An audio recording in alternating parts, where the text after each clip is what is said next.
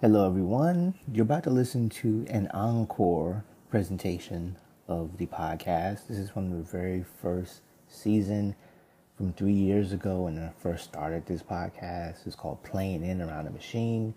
And I'm talking about sort of the idea of tinkering with things in life. I also talk about gratitude. And I talk about sort of a number of things in this episode. And I listened to it over again. And I thought it was pretty good. If it's okay to sort of give myself a little, slap on the back, right? To say I think I like the episode and think you may find it interesting. So here we go. Hello, this is Glenn. Welcome to a new episode of Other Moods. This episode is a little bit undisciplined, right? I'm just gonna sort of talk off the top of my head and see where the conversation goes. Hopefully nowhere too dangerous or too troubling. But just going to share some feelings and opinions on things or some insights, or if you can call them insights. So the other day I was at the laundromat doing laundry. I was looking at the machine. And they got these warning machines on the machine, like orange sticker, very bright. And it says, warning, risk of injury. Do not let children play in or around the machine. Which of course makes sense, because you don't want kids making a mess or, God forbid, getting injured or worse while, playing around with something they shouldn't. But for some reason, I just kept reading it over and over again. It's just stuck with me when it says, do not let children play in or around the machine. And it made me think, not about, washers or dryers or even children. But it made me think of us as a whole, as people. And seeing the machine as life and the systems, politics, government, the apparatus and how we conduct our everyday lives. And we are sort of in the machine. We're in the machine. We're part of the machine of this thing that we're living in, and we do have risk of injury from it. But maybe we should play more with it. And I don't mean play as in like the sort of fun play, that you do for when you're a kid just to have fun, or even if you're an adult, play video games, whatever you do. But I mean playing as far as like seeing what's going on, tinkering around, right? And by meaning that is we accept these things in life. We accept our lives and say, this is the way it is. This is the way things are. This is the way society works. And that's how it is. And there have always been a number of people who say, well, wait a second. Maybe society should not work this way, especially when it comes to issues of justice and inequality. But to me, there's even a broader conversation.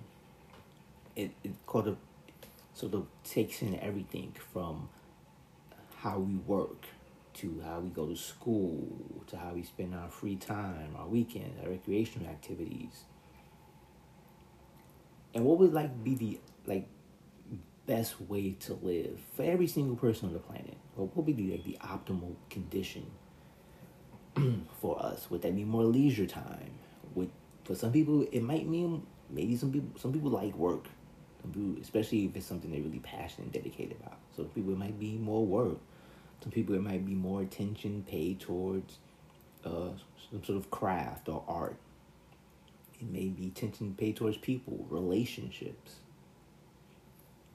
So I think we should always be trying to play in and around the machine, right? We should always be trying to sort of find other ways to make this life more abundant in many ways, and not just accept, because we wouldn't be where we are right now if people just accepted things the way they are and just said, okay, this is how it is, this is how it's going to be.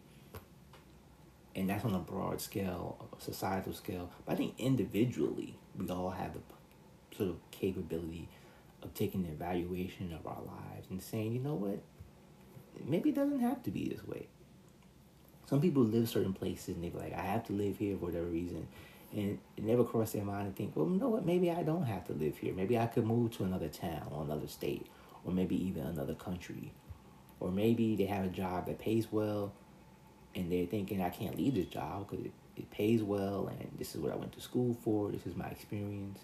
But what if they say, you know what if I switched careers and went and did something else, or maybe started my own business, or maybe someone who has their own business says, you know what, I really don't want to have my own business anymore. I just want to do something else. Maybe I'll just go work for someone and have less pressure on me, and maybe it'll be less money, but maybe I'll be happier. So I think we always should sort of be sort of playing and thinking around the machine that is governing our lives. And back to that laundromat, there's another sign that I saw. Several signs on the floor because of the pandemic that say thank you for social distancing. And you see these signs in many stores you go to, many public places that are promoting social distancing to keep people safe. And the thing that has caught my attention about many of these places that many of these signs say 6 feet apart, which has been the recommended distance to keep from people when you're out in public. But many places, because of the confinement of the space, the signs are not actually 6 feet apart. Sometimes they're closer. In some rare instances, you may see them even farther away. 6 feet apart has become sort of more, in some cases, a symbol of to be mindful of your awareness. Be mindful. Be aware of where you're at and who's next to you, who's behind you. And I think about, how often are we being aware, and not just from a physicality point of view, but I mean as far as like emotionally, or even in other cases of how close we are to people, how distant we are from people, and that could be friendships and romantic relationships. That could be your whatever relationships you have in business or industry, whatever you're doing.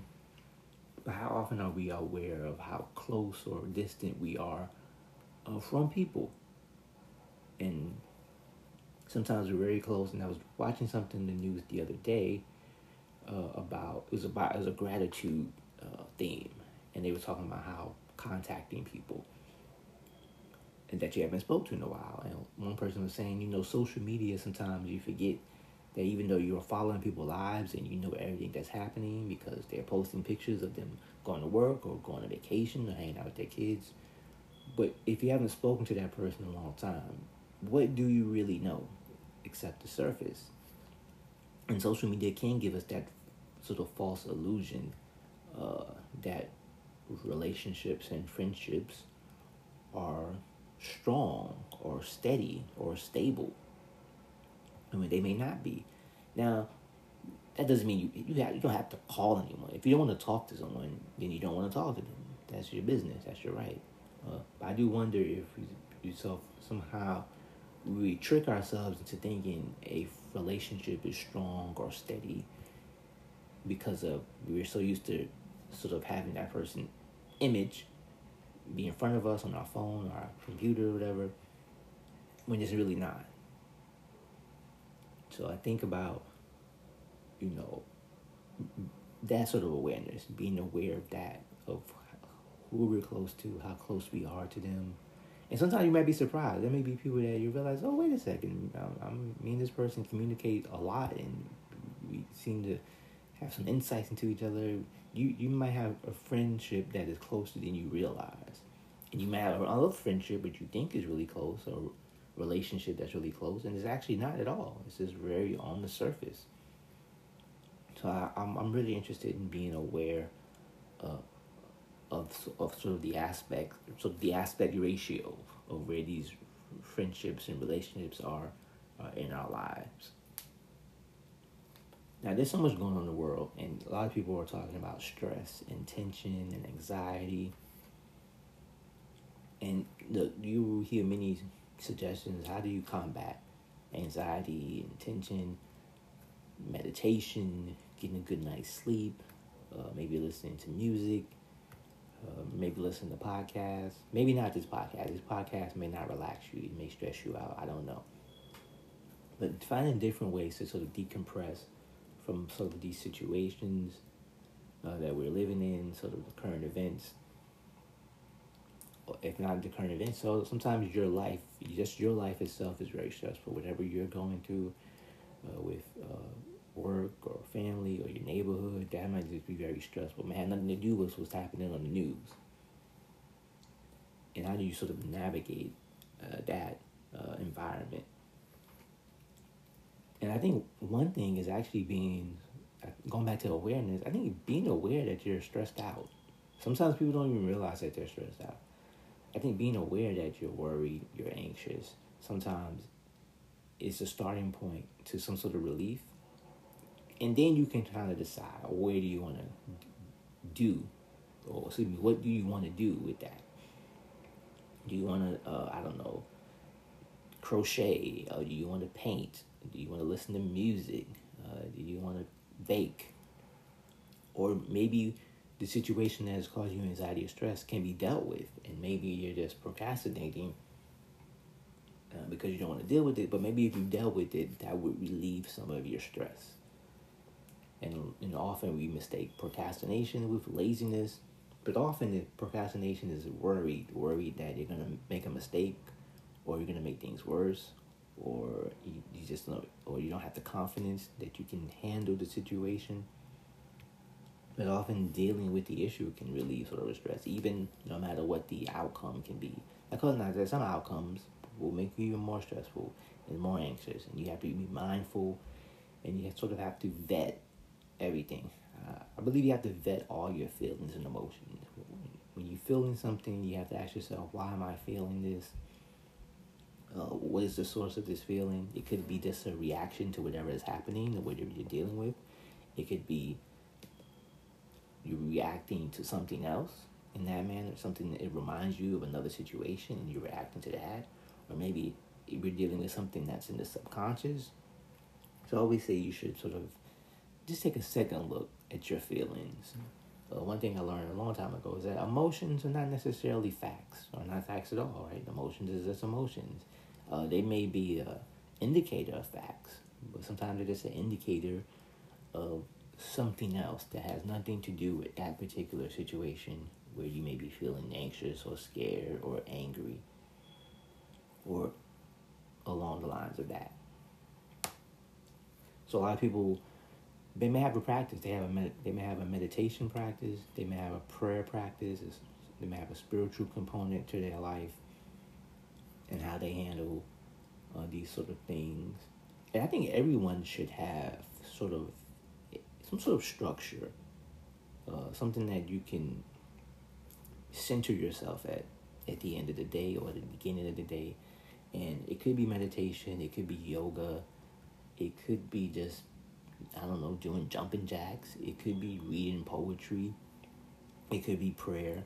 But I think having something that you can just go to, where you can have that's like whenever you're feeling overwhelmed, or maybe you're feeling directionless, you be like, I'm gonna go to that. This is my sweet spot, my safe space, so to speak, where I can go and I can be whole for a moment or more. I think everyone should have that, and it can be meditation, it could be religion, it could involve ritual or something considered sacred. But I think everyone has that sort of structure.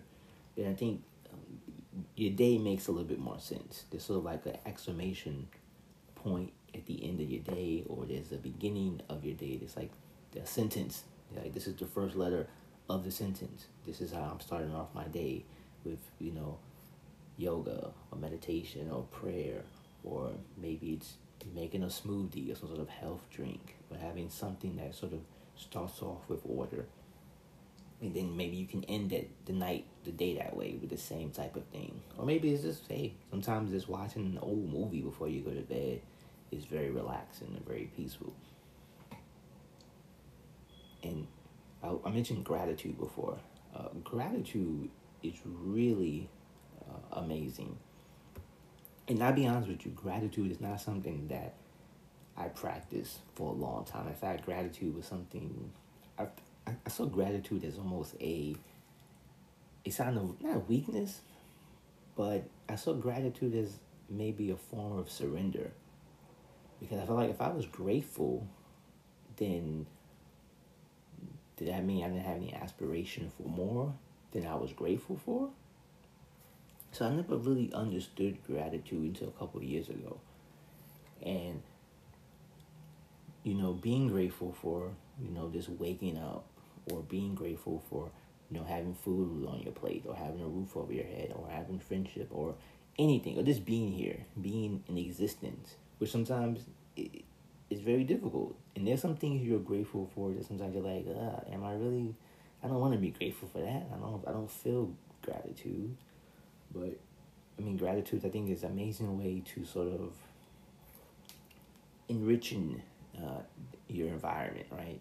Because once you look around and start being grateful for certain things you may have taken for granted, then you realize you have a lot more. There's a surplus in your life of different things if you take a sort of gratitude approach to certain things. And that's very difficult. When you're going through a hard time, it's very difficult to be grateful. If you're going through sickness, if you're going through a financial crisis, or some sort of emotional issue or relationship, it's very difficult to be grateful in those particular moments, because all your energy is focused on excuse me, a little frog in my throat. All your energy is focused on the issue that is stressing you out. You're in that moment. Now, often we hear about a lot of mindfulness, or spiritual practices. If you talk about being in the moment, but sometimes you got to disconnect from the moment.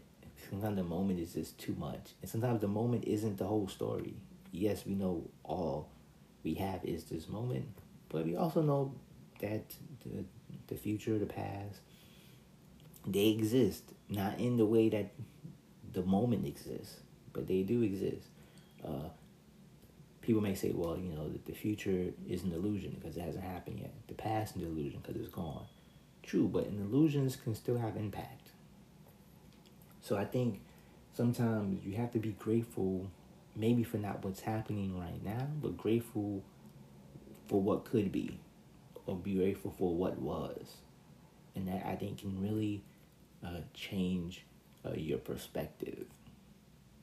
As I'm saying this right now, I'm looking at a carton of food, and it has what, when you go to the store, you see nutrition facts, right, on the back of the box of cereal or cookies, whatever you buy. And it has the ingredients, it has how many calories, many grams of fat, all of this stuff. And sometimes we need sort of the nutrition, we need the nutritional facts of our life, and how much percentage of stress, how much percentage of hope and gratitude and things we're taking for granted. What are these particular percentages that we're living, and how do we increase some things and decrease other things?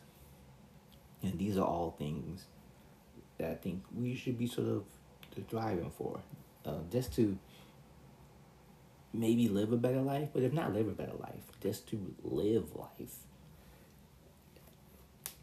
Sometimes people was like, we're so stuck in either the mundane, or we're so overwhelmed about either what's happening in our personal lives or what's happening in the world around us, that sometimes we just get caught up and we lose sight of this sort of appreciation of every little moment that we can. And that means everything. So it might be a very good cup of coffee, and just taking the time to appreciate that. It may be taking the time to really appreciate a good book, or a phone call from a friend you haven't spoken to in a long time, or a good movie that you might have seen, or maybe a news story that made you feel happy or hopeful. And you looked out the window and saw the sun shining, or there's birds talking too loud, whatever. Something that made you say, wow, okay, I'm just going to appreciate this right now. Hey, so that was the encore presentation of the episode Playing In and Around the Machine from the first season 3 years ago. So some thoughts now. And I will say that I think so the idea of tinkering with life, tinkering with things, playing in and around the machine is important. And I think as kids, we kind of experiment with different things, right? With how we play, with how we dress, And then as we begin to grow older, we go into adulthood, we have sort of this sort of sometimes rigid idea of who we are or what we could be. So I think it's important as adults to sort of remember sort of that childhood like approach to living, and just like, hey, like, what's fun? What do I like? What do I want to do? Now, of course, you're an adult, so there's limitations, but still, I think you can sort of incorporate that. But it has to be dedicated approach to it. It's not something maybe that comes naturally for many people. To have that sort of try to see things the way a kid would when you're just sort of dealing with life, and just sort of trying to figure out, okay, or the person you are, is that the person you wanted to be? And is it someone else you want to be? And is there still time to be that person? You can be. You hear stories all the time of people who are 50, 60, 70, even 80 years old who switched up and started doing things a little differently.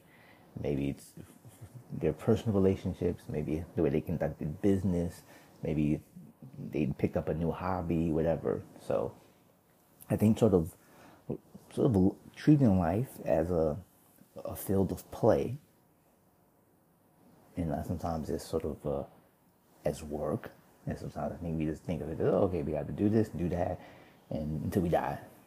But I think there's a lot more that we can do. And as far as gratitude, I think, as I mentioned in that episode, I think I had strong feelings that gratitude it felt wrong to be grateful if I wanted more, if I was dissatisfied. But I think if you can be grateful even in the situations that on the surface are like, oh, this is not good, I think it can be empowering, and it can be liberating to think more in that sort of fashion.